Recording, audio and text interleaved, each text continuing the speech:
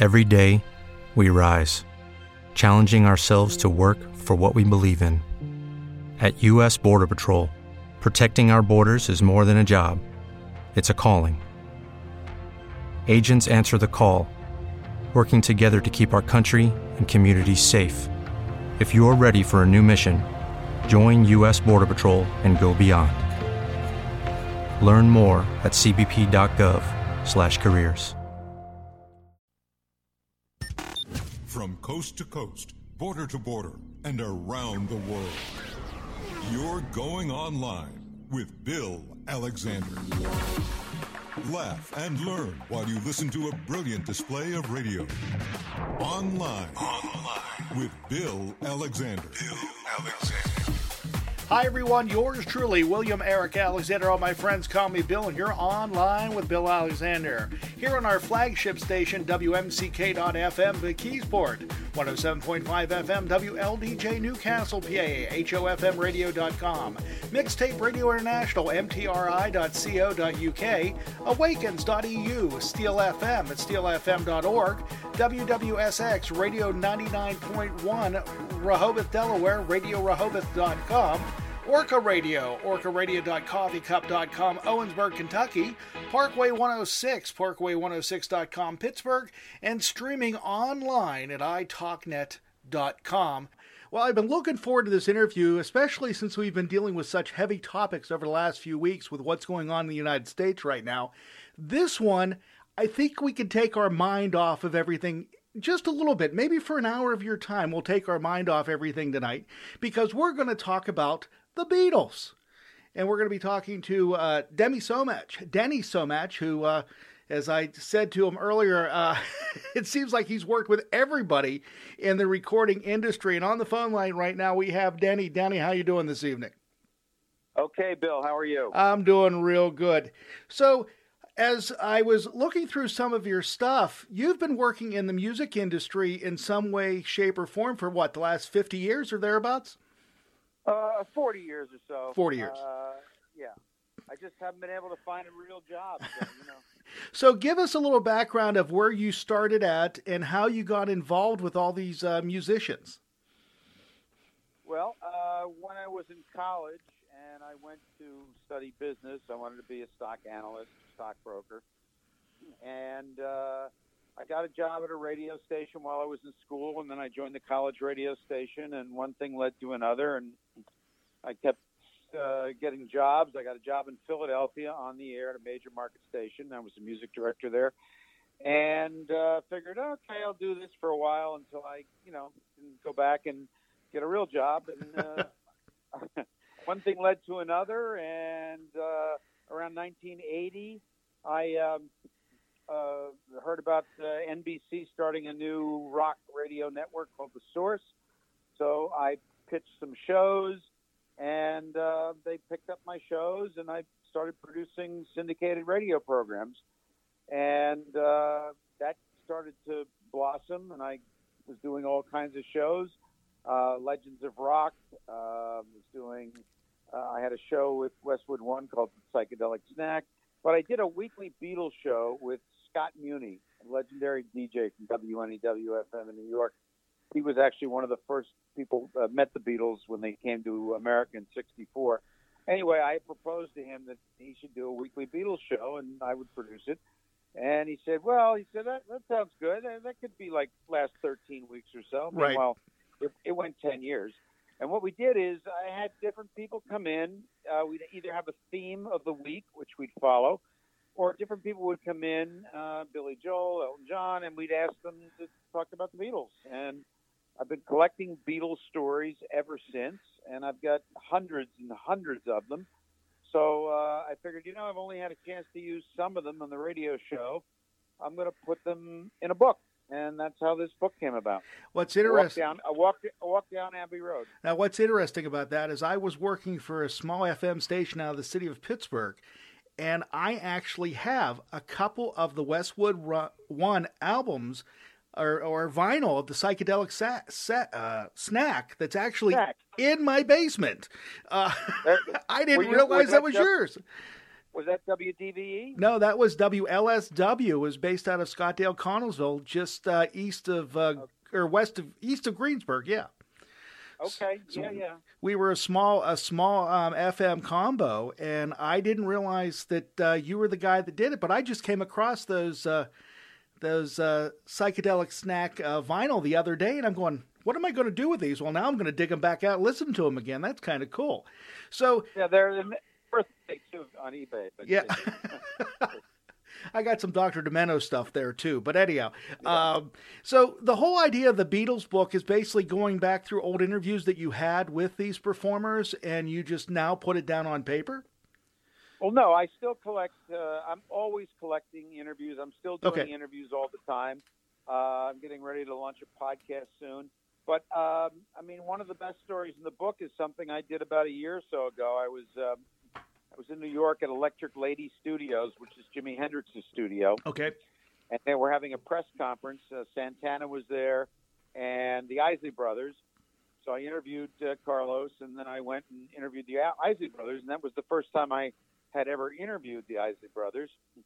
And I figured, you know what, let's see what they have to say, because there was a connection there. The Isley Brothers, of course, did the original Twist and Shout, which the Beatles covered, and they did Shout, which the Beatles also covered in their live set. So they were sort of an influence on the Beatles. So I asked Ron Isley, I said, tell me a story about the Beatles.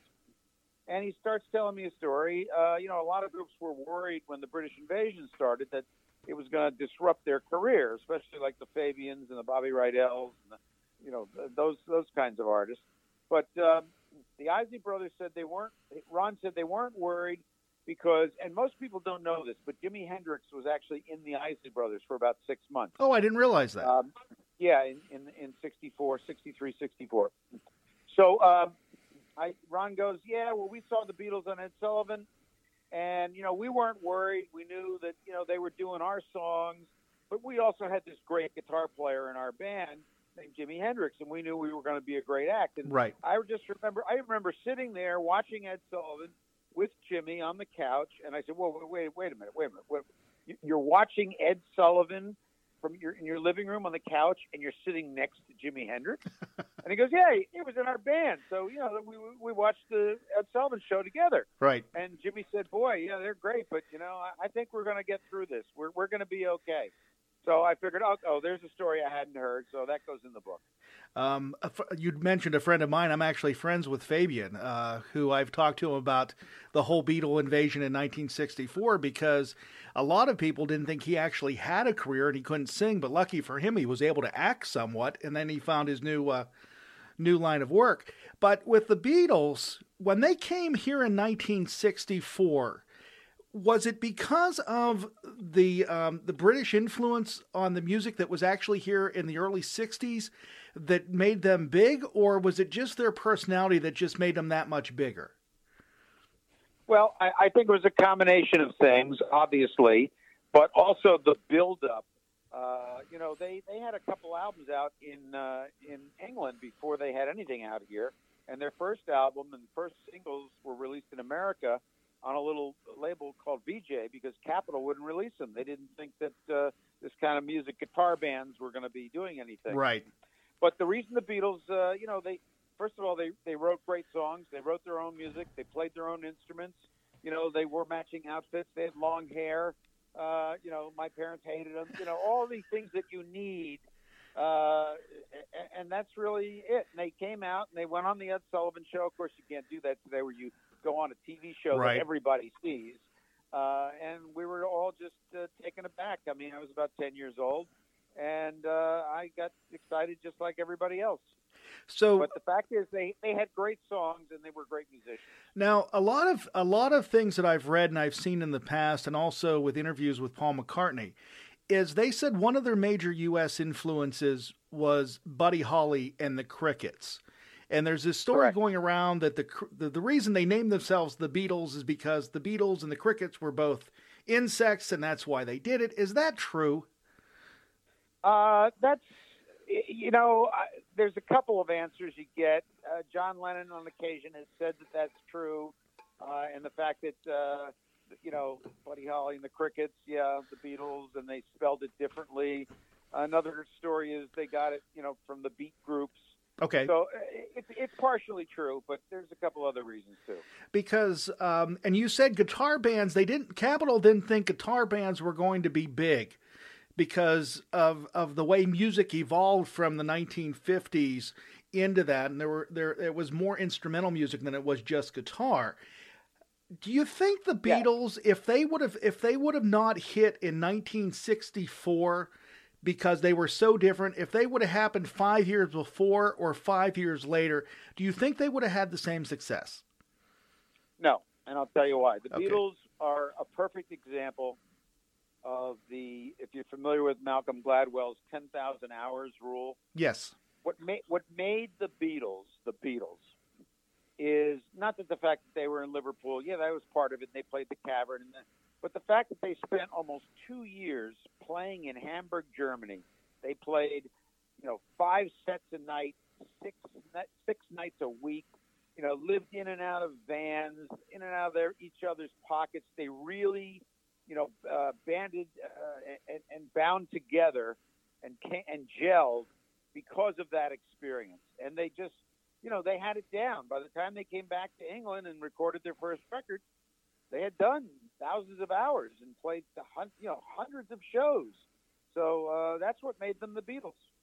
So with making them the Beatles and doing the whole Hamburg, Germany circuit and playing all these small dives, basically, and recording in London, when they released the United States, you said they were ready. But did they ever think they were going to be as big as they were when they got here? I mean, you see video, you see film of them getting off planes. You see the girls at the airports. You see the concert halls that are filled. They played in Pittsburgh right after they got here at the Soldier and Sailors Hall, and the radio station KQV was the one there that bring it in, which was a rock and roll station at the time. Do you think that because they were different enough, and like you said, the individuals, the youngsters that were listening to them at the time were rebellious enough, they knew their parents hated the music because they knew it was noise, but yet the Beatles played along with that, and the Beatles actually promoted themselves that way? Well, first of all, the Beatles also had something that many groups didn't have at the time. They had a real manager. Okay. His name was Brian Epstein, and he was instrumental in guiding them. And they actually decided they could have come over. Sid Bernstein, well-known promoter in New York, who eventually brought the Beatles to Shea Stadium, wrote a letter to Brian Epstein in the summer of '63 and said, "Look, I've been reading about the band. I want to book them to come play in the States." Okay. And Brian Epstein said, "Well, no, I don't think so. We've decided we want to wait." And what he told the group was, "Look, we're not going to go to America and maybe not be successful until we have a #1 record in America. We are not going over," because they had released "From Me to You" had come out, "Yes, I Love You" did nothing. In fact, Del Shannon had covered, I think it was "From Me to You," and got it up to like number 80 on the charts. But it wasn't until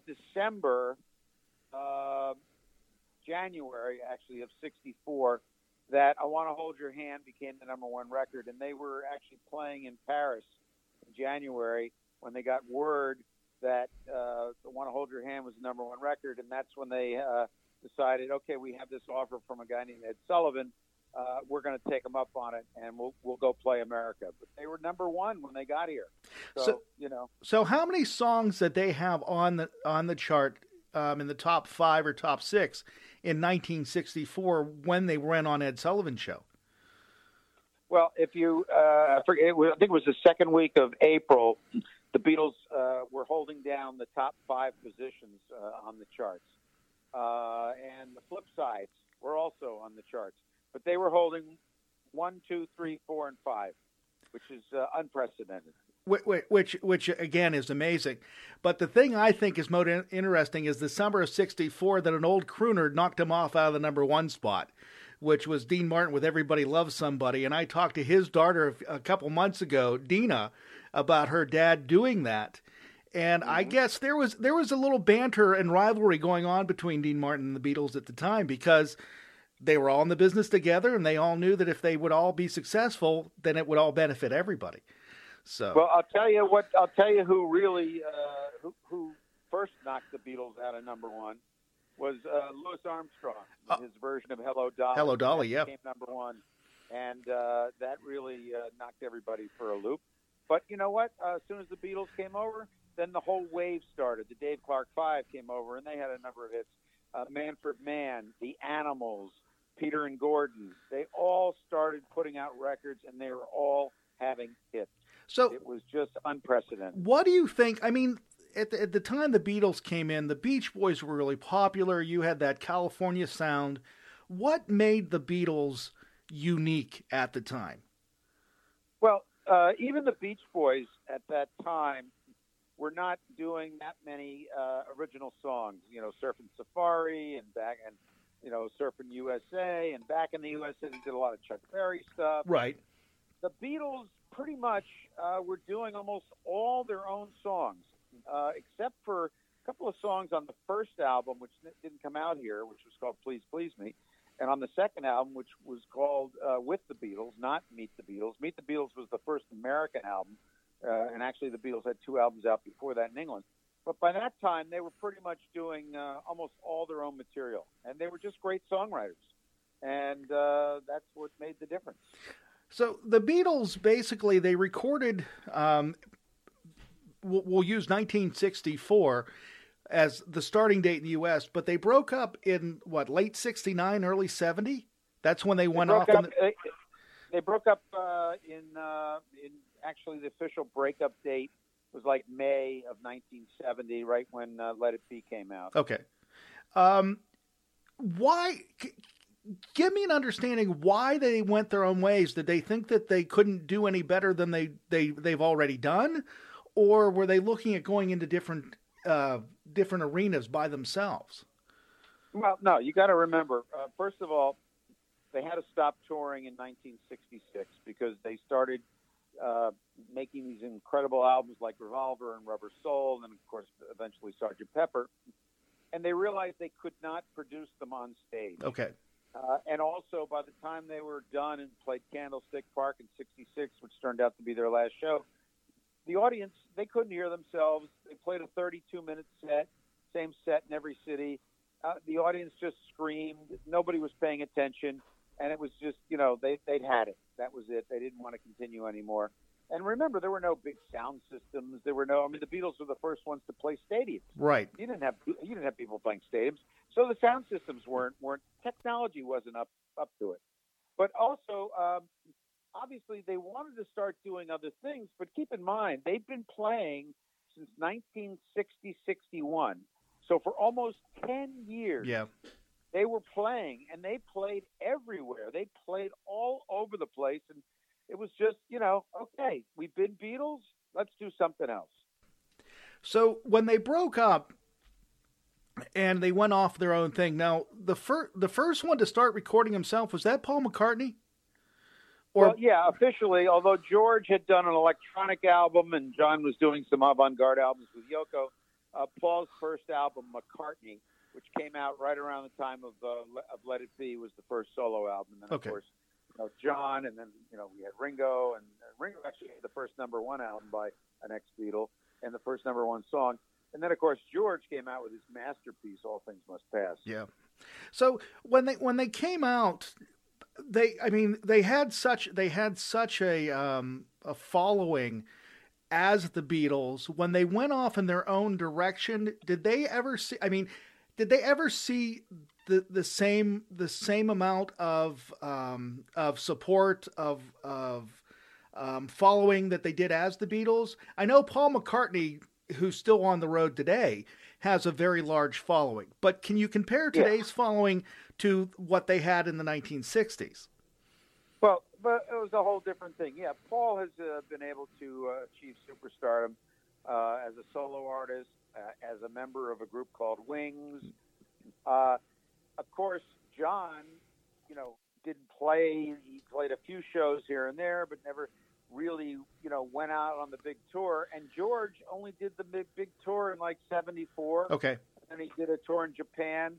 And Ringo, of course, is always touring with his all-star band. But Ringo, wasn't the kind of songwriter that Paul or John was. Ringo just seems like he's having fun. I think that's the only reason why he does exactly it. Right. Plus, imagine. Ringo could get anybody who'll join his band. That's true. Imagine getting a call from Ringo saying, "Look, I'd like you to join my all-star band." So, I had the pleasure of seeing McCartney a couple years back, and it was the first time I saw him in concert. And I'll be honest with you, that was one of the most amazing shows that I've seen. And for someone being the age that he is, to be able to still have that stamina to keep doing everything he's doing, it's just amazing. It really is. Yeah, absolutely. No, he loves it, and he's great. Yeah. I mean, he may not have as successful albums as he's had in the past, but his live show is just unbeatable. So, what makes the Beatles still the Beatles in 2020? Because it seems to me that the Beatles, they still have a following, and it may not be of our age, but it's of younger people finding the music. Well, what happened is the Beatles did something that really had not happened before. It didn't happen with Sinatra, although there's people that still like Sinatra. Right. It didn't happen with Elvis. There's still Elvis fans. They became cross-generational. And really that they were the first band to do that. And then, of course, the Stones did it and Zeppelin did it. And if the Beatles were still playing today, they'd be like the Stones. Or, right. If you've been to a Stones show, the age of a Stones show is anywhere from 16 or 17 up to 75. Right. And the band is older than that. So, that's the kind of audience. But it's cross-generational. There's 3 generations of fans at a Stones show. Same with the McCartney show. Yeah. So it just became cross-generational, something that hadn't happened before. So in the book, A Walk Down Abbey Road, you have the foreword written by Mickey Dolenz, who was Correct. One of the Monkees. That's right. Did the Monkees feel that they were the TV version of the Beatles, like it was talked about in the States? Or did they actually just say, okay, we're just a TV program who became musicians, and I know Mickey sang before this, and I also know that Mike Nesmith did too. Right. Well, so did Davy Jones, as a matter of fact. But they just right, but they just put them together as a TV series, and then they became the people they were portraying on TV. Well, yeah, I mean, the idea was let's create a band, an American Beatles, something to rival the Beatles, and we'll do it with a TV show. You got to also remember that nobody thought Beatlemania was going to last more than a couple of years. So they figured, let's get this show out there really quick and get it on TV and put a few records out. And, the Monkees were very successful, and they actually, for a little period there when they first came out, were selling more records than the Beatles were. So, but here we are today in 2020, and this week the Monkees are putting out a new live album, and they're going out on tour as soon as this whole thing is over. Yeah. So they're still out there, and they're still playing, and they're still great. It's just interesting to me to hear that, because I always thought the Monkees were underrated when it came to a band, because I think a lot of the work they did was actually on par with the Beatles. It was just a different style of music comparing it to the Beatles. And the timely passing of Davy Jones and also Peter Tork recently is just too bad that they weren't able to get all 4 of them back together again, because I guess Mickey and Mike Nesmith are actually touring again. Right, but also the Monkees had something that the Beatles had, although it wasn't their own. They had the greatest writers in the world. Yeah. I mean, Don Kirshner, who helped put them together and oversaw their recordings, he had a stable of writers. I mean, the people that were writing Monkey songs, Neil Diamond wrote I'm a Believer. Carole King and Jerry Goffin wrote Pleasant Valley Sunday. Cynthia Mann and Barry Mann and Cynthia Weil. John Stewart, even, Paul Simon. These were the people that were writing songs for the Beatles. So, how could it miss? And that is very true. So when the Beatles broke up in the 70s, as you said, they weren't performing live. The last concert was 66.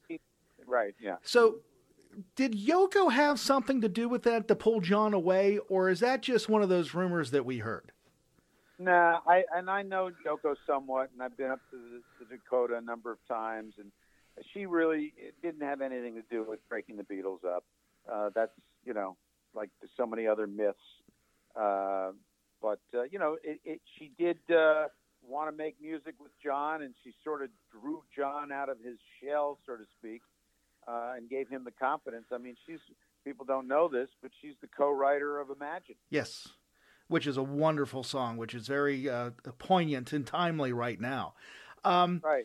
So with John, unfortunately, who was killed on his doorstep, and Julian coming up, there was always rumors that they were going to get the Beatles back again with Julian taking his dad's spot. Was that ever talked about for real, or was that just one of these rumors that we heard, or we wanted to believe? Yeah. No, I think it's an obvious situation that people talked about, but I don't think it ever was seriously considered. I mean, can you imagine the comparisons that they would have to go through? It just didn't. It's not like Led Zeppelin reformed with Jason Bonham on drums. It just wasn't going to be anything close to what and they were smart in not doing it as well. Is there any more music? Because I know they did that music release years ago when they did the documentary, and they pulled all this stuff out of the archives. Is there still more music in the archives of the Beatles that we haven't heard yet, or has everything been released? I would say that the majority of stuff is out there. Now, if you saw 8 Days a Week about a year and a half ago when that came out, that had a lot of the live stuff. The Beatles anthology really went through pretty much what was there. There are maybe one or two unfinished instrumentals or partial things, but there's nothing really that I'm aware of or that anybody else has come up with that's still in the vaults. I think everything's pretty much come out. So when you wrote the book and you started talking to all these people that were with the Beatles, that worked with them, were there any stories in the book that surprised you, like the Jimi Hendrix story did? Well, yeah, just about every story. There's a story with Joe Cocker, who, of course, did one of the definitive cover versions of all time when he did With a Little Help from My Friends. And he said, he was a big Beatle fan. The Beatles liked the way he had covered I'll Cry Instead, and they really liked the way he did that. So they told him, okay, what else you want to do? And he decided one day, and he told me the story, he was sitting in an outhouse, and he came up with the arrangement that he was going to use for With a Little Help from My Friends. And as soon as he was done, he went out and he recorded it. And of course, it's a standard now. Right. He's associated with that song. So that was a cool story. Most of the other stories, like with Billy Joel or Joe Walsh, was we saw the Beatles on Ed Sullivan, and that's the first time we realized that I could do that. And that's what I wanted to be. And that was really the main theme of most people who gave comments that are in the book. You're listening to Online with Bill Alexander on WMCK.FM McKeesport, PA, 107.5 WLDJ Newcastle, HOFMradio.com, Mixtape Radio International, MTRI.co.uk, Awakens.eu, Steel FM at steelfm.org, Radio 99.1 FM, Radio Rehoboth in Rehoboth, Delaware, Orca Radio, orcaradio.coffeecup.com, Owensburg, Kentucky, Parkway 106, parkway106.com, Pittsburgh, Pennsylvania, and of course, streaming online at italknet.com. On the phone line, we have Denny Somach. So, Denny, when you talk to the Rolling Stones, did they always feel compared to the Beatles, or were they just trying to go their own way? No, I think the public made that rivalry, the Beatles versus the Stones and that whole thing. And, a lot of it also had to do with the fact that the Stones, actually the Beatles wrote the Stones' first release. They rewrote I Want to Hold Your Hand into a song called I Want to Be Your Man. And they gave it to the Stones, and that was the first Stones recording that went into the top 20. So there was a natural rivalry, but really the Beatles only were around playing live, for only a few years after they hit, whereas the Stones are still playing today. Right.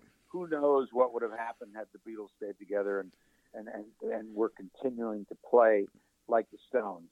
But, the Stones were in the wake of the Beatles, and they picked up the mantle. So the second wave that came out of the UK, would you consider Elton John, David Bowie, that came out? How were they influenced by the Beatles?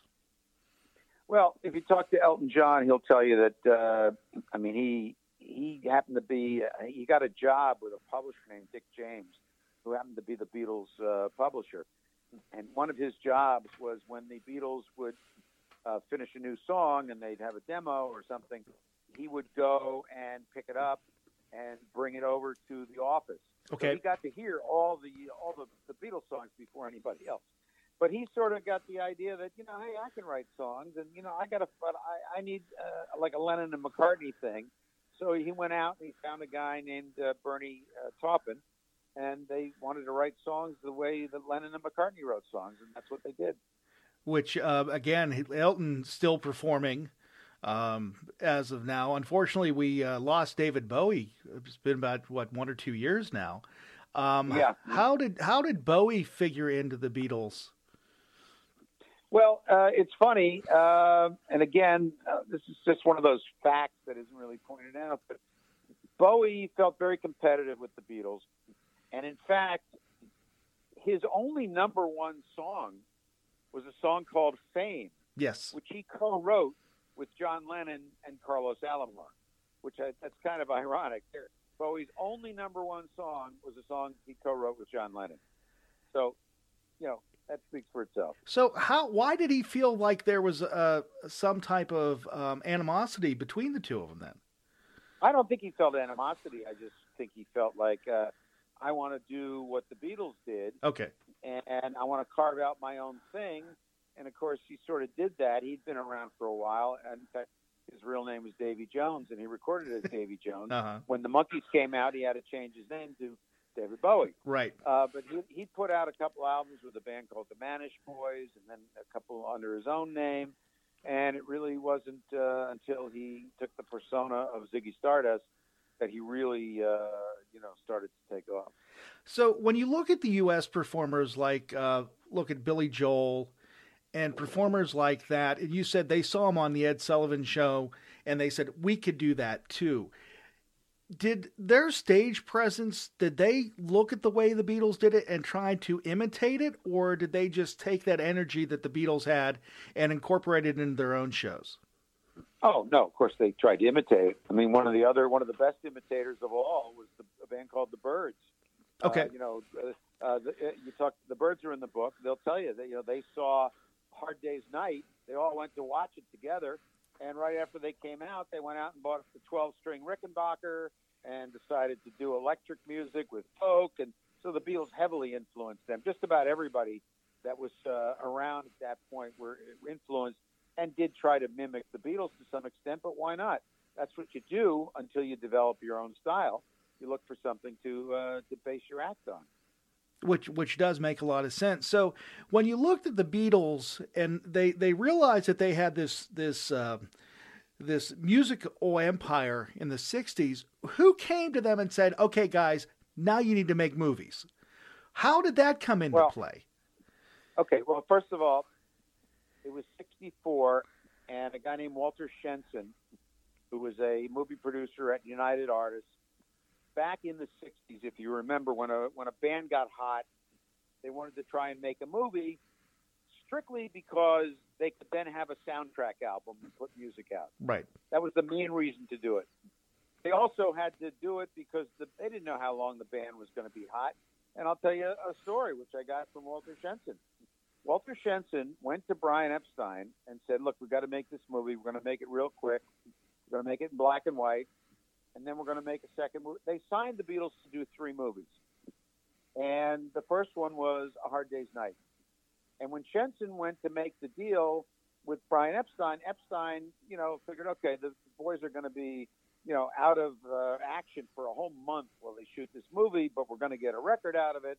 So that's the reason we're going to do it. But they didn't really think much of it. Okay. And Walter Chenson struck a deal with Brian Epstein that is absolutely unbelievable. He went to make a deal with them, and Epstein said, "Look, we're not interested in owning the movie or being, you got to pay us $25,000, and you can release the album, and we'll get our regular royalties, and that's all we want." And that was a lot of money back then for four guys to make a movie. The whole movie cost less than $1 million. So they were getting $25,000, and of course, the movie, was spectacular. And then they then made Help the next year, which was the one in color, and they never really got around to making the third movie because they were just too big. So they ended up doing, Yellow Submarine instead. Right. So who was it in their right mind decided that they were going to make the movie Sgt. Pepper's Lonely Hearts Band? Was Robert. And put the Bee Gees in it. Robert Stigwood, who managed the Bee Gees, happened to be a partner of Brian Epstein. Okay. NEM's Music in the 60s. And in the 60s, he took an option to make a movie of Sgt. Pepper.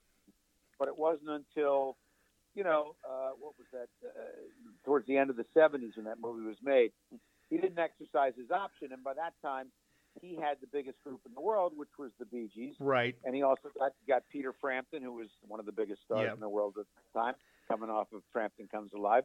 And he said, "Look, I've got the rights. I'm going to make a movie out of Sgt. Pepper. I'm going to cast the Bee Gees, and I'm going to cast Peter Frampton." And that's how that came about. But it was, if you know anything, if you've ever seen it, it's not a very good movie. No, it's not good at all. I would love to know what the Beatles themselves thought of that movie when it was released, because they had to have seen it. Oh, of course they saw it. But, I don't think they really had much thought at all, because by that time, do you have any idea how many Beatles songs have been covered by other people? That's true. That's very true, yeah. It's ridiculous. It was just another, okay, guys making a movie. It's an excuse to cover our songs. Some will make it and some won't, but I don't think they really cared. Yeah, because it's not very good at all, which is a shame, because I think if they would have actually taken the movie a little bit more seriously, they could have made it into a much better film. So, with the whole idea of the Beatles and who owns the Beatles, there was a story. There was a story going around in the late '80s, I guess it was, between Paul McCartney and Michael Jackson. And Jackson was supposedly looking at investing money. McCartney said, "I know they're going to be selling the rights to the Beatles' music. You need to look into buying it," because I guess McCartney just bought the rights to all the Buddy Holly music. Is that how? Paul never said buy the Beatles' music. Okay. Paul said to Michael Jackson, "Listen, you should get into music publishing like I did. I got the Buddy Holly." And Jackson leaned over and jokingly said to McCartney, "I'm going to do that, and I'm going to buy your songs." And Paul, just blew it off. Paul and Yoko had the opportunity to buy the Beatles songs. That's one of the most asked questions I get is people want to know, how did Michael Jackson get to own the Beatles songs? So the truth is that in the 60s, the Northern songs were set up with Brian Epstein. Yeah. James.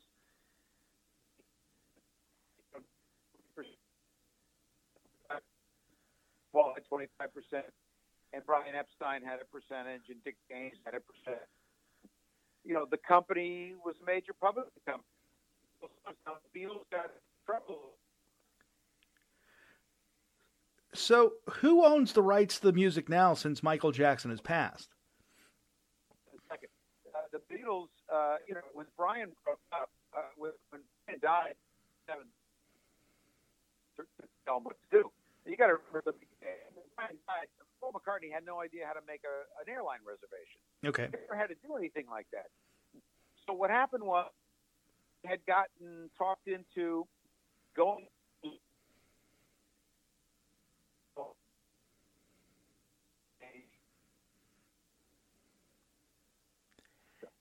Hey, Denny, I think I just lost you. Can you hear me now? Yeah, I can hear you now. Okay.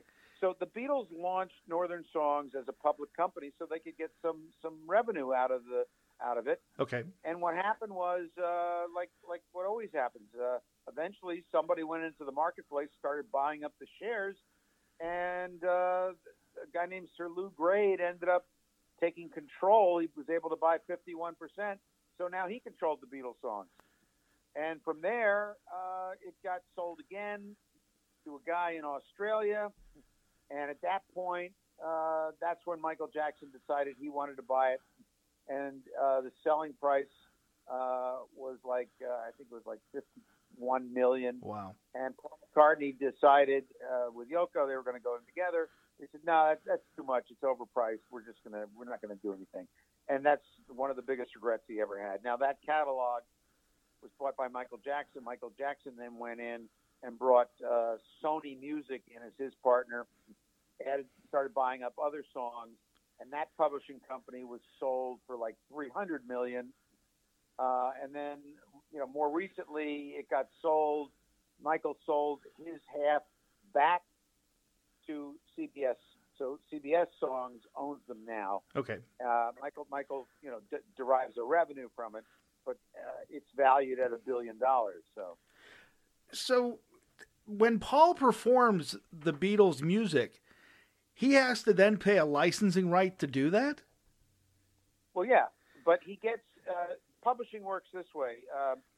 In most cases, you split with the publisher. Okay. So Paul gets 50% of the royalties. The publisher gets 50%. Now, if you're your own publisher, you get 100%. But no matter who owns the publishing, Paul still gets his performance half, his 50%. So he still gets paid. So not that he pays somebody else. He gets paid, but he only gets paid half.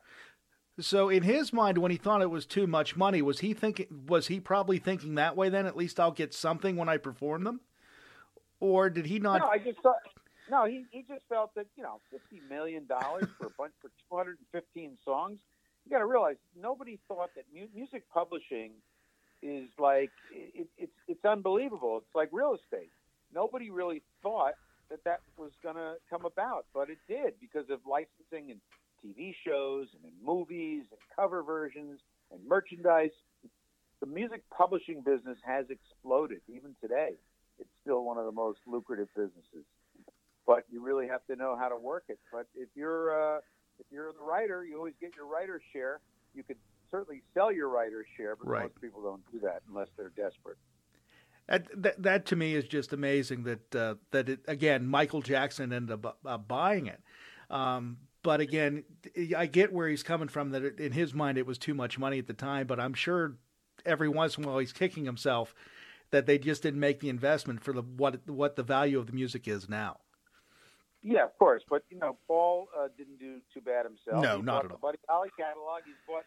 If you looked up the songs that Paul McCartney owns, you'll be blown away. Really? He owns standards, Broadway standards, and all sorts of songs. But, he's worth $1 billion without the Beatles songs. So when you had the opportunity to interview Paul, Yes, several times. how is he personally to deal with?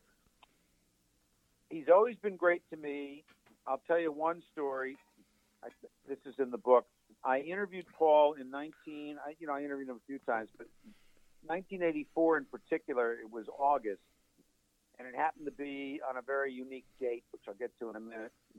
So I'm there at the Plaza Hotel, and Paul says, "Hey, how you doing?" "Fine. Listen, we're doing, I think it was Give My Regards to Broadway was the album that was out."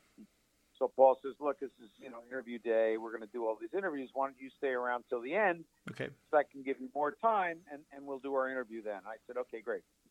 So it gets around to the end, and I'm asking all the questions, and I'm pretty much done. And I figured, okay, now I'm going to ask the question that I just realized I should ask him, but I didn't want to ask it earlier in case he got offended. That would be the end of the interview. Right. So I had noticed on the way up to the interview that the date, and I can't remember exactly right now, is end of August, beginning of September, to the day that I was interviewing Paul in 1984 was exactly 15 years to the day of the whole Paul is dead. Ah, Remember that whole yes. Paul is dead, and 28 if and all. So I just said to him at the end, thinking that either he'll get it or he'll be offended. But you know what? I already got my interview, so I got nothing to lose. Right. I said, Paul, do you know what day this is? This is your anniversary. And he looked at me and he goes, well, what do you mean? I said, well, this is to the day, the 15th anniversary of your death. And he looked up at me and he smiled and he said, well, as you can see, I'm still here.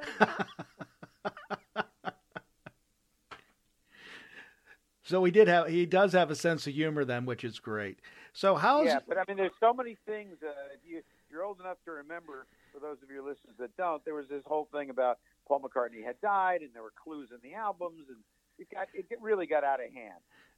And that all started, in 1969. Well, and wasn't there reference to his passing also in the album cover of Sgt. Pepper? Yeah, there were clues in all the albums. Yeah. But, those things only came out after the whole thing started to get out there. Ridiculous. There was a lot of coincidence and things like that. It was not something that was planned. That's when people started ruining needles on turntables as they were backmasking it, trying to hear the messages coming through. So when you interviewed Ringo, how was he to talk to? Ringo's great. Ringo was really great, and in fact, one of the times I interviewed Ringo, I brought with me a book that I had, which had the front pages of all the American newspapers in the cities that they had played on the 64 tour. And I gave it to Ringo. And Ringo loved it because, they were too busy being the Beatles and on tour. They didn't stay in town and see the review the next day. So Ringo said to me, he goes, I've never seen these. And I said, well, I brought this for you. Here you go. And I gave him a copy. It was all 20 cities or whatever, 20 newspapers, all the different cities where they played and how they got reviewed. And he really got a kick out of that. And then you also had the opportunity to interview George, correct? Yes, I interviewed George when his album, I'm drawing a blank now, with Got My Mind Set on You was the song on there. That was released 84, 85, somewhere around there, yeah. Yeah, so I remember talking to George, and it was in a hotel room in Los Angeles, and at the time, he was working on the Wilburys, the Traveling Wilburys. Yes. And I remember we're doing the interview, and George is starting to talk about Sgt. Pepper, and he starts to go, now, let's see.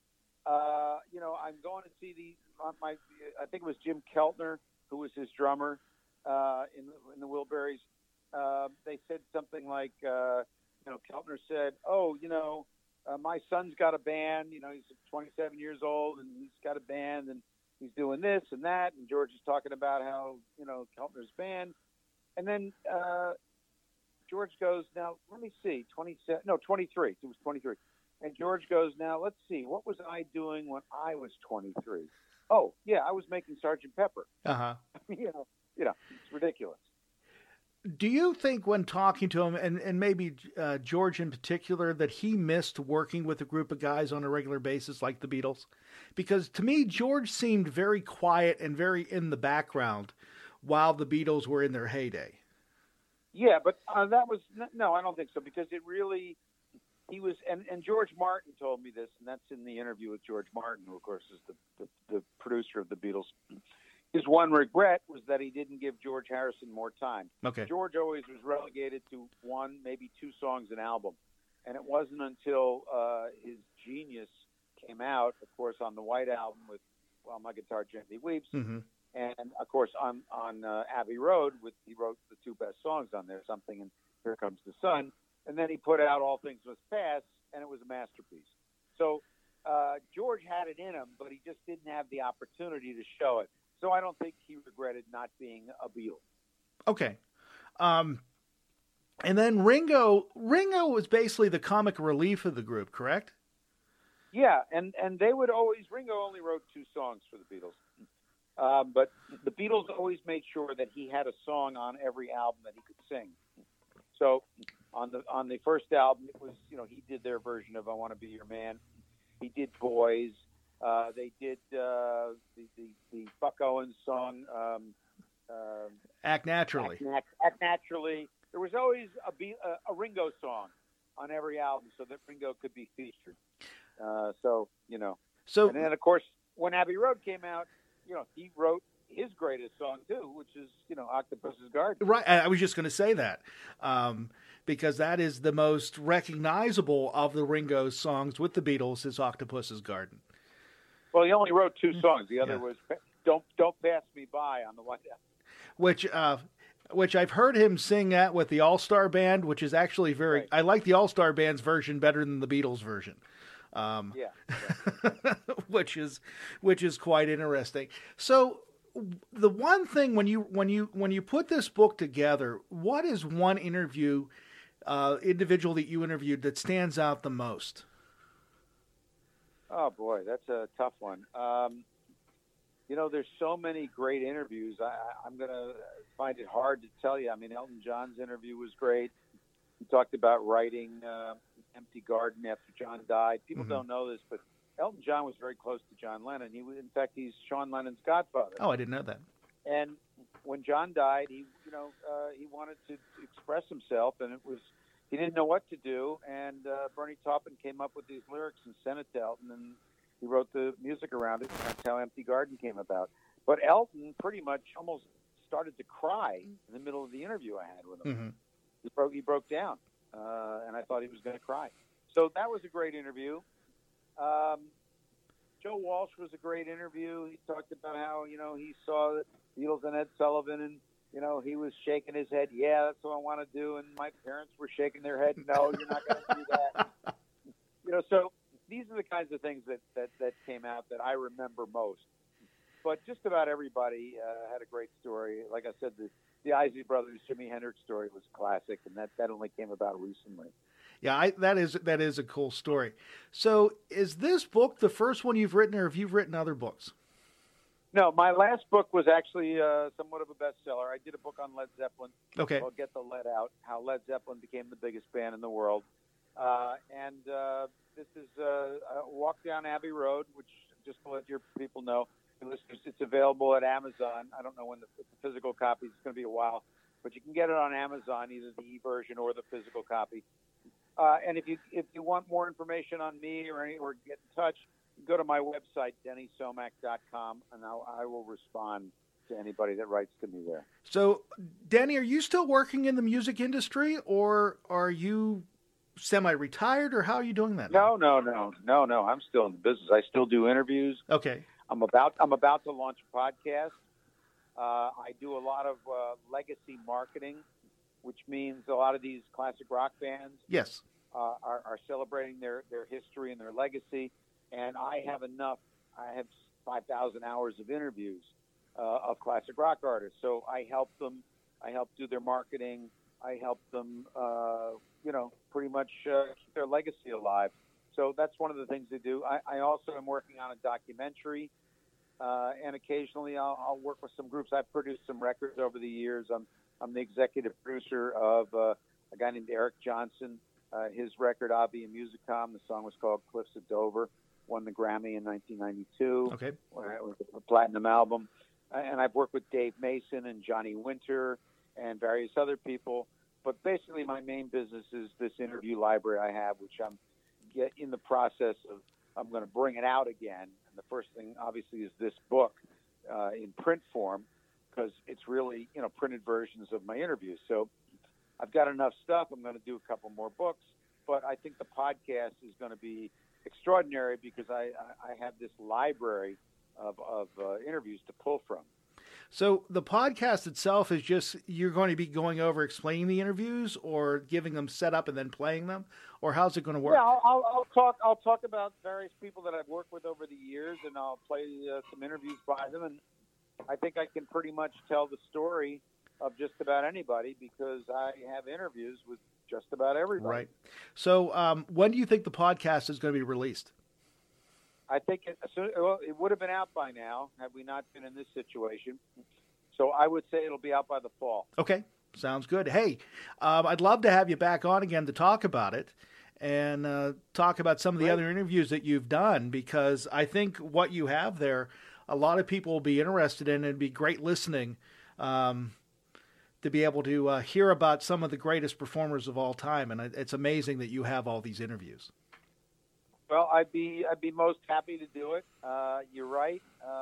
It's a great collection of interviews, and I don't think anybody else really can compare to what I'm about to unleash.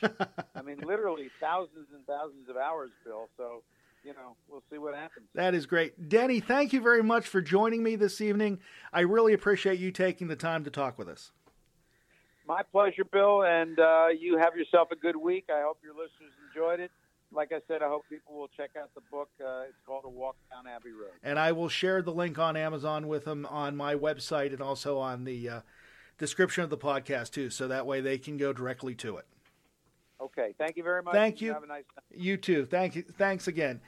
Well, everyone, I hope you enjoyed my conversation with Denny Somach today as we talked about his days in radio and also his work with the Beatles and his new book, A Walk Down Abbey Road. If you'd like more information about the book, stop by Amazon and search Denny Somach, A Walk Down Abbey Road, or stop by my website, italknet.com, and hit the podcast, and then you'll see the description for this program, and that way you'll be able to access the book.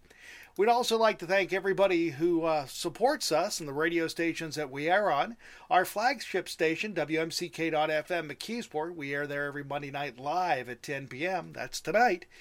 And we're also on 107.5 FM WLDJ Newcastle, Saturday morning at 7 a.m. Mixtape Radio International, mtri.co.uk, also Monday nights at 10 p.m. Eastern. Awakens.eu, Tuesdays at noon. Steel FM at steelfm.org, Friday afternoons.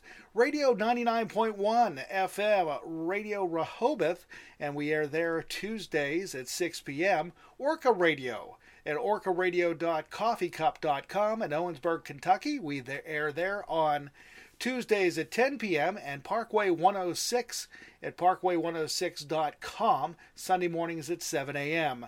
And of course, we air all the time at italknet.com, streaming live from Roundsville, Pennsylvania.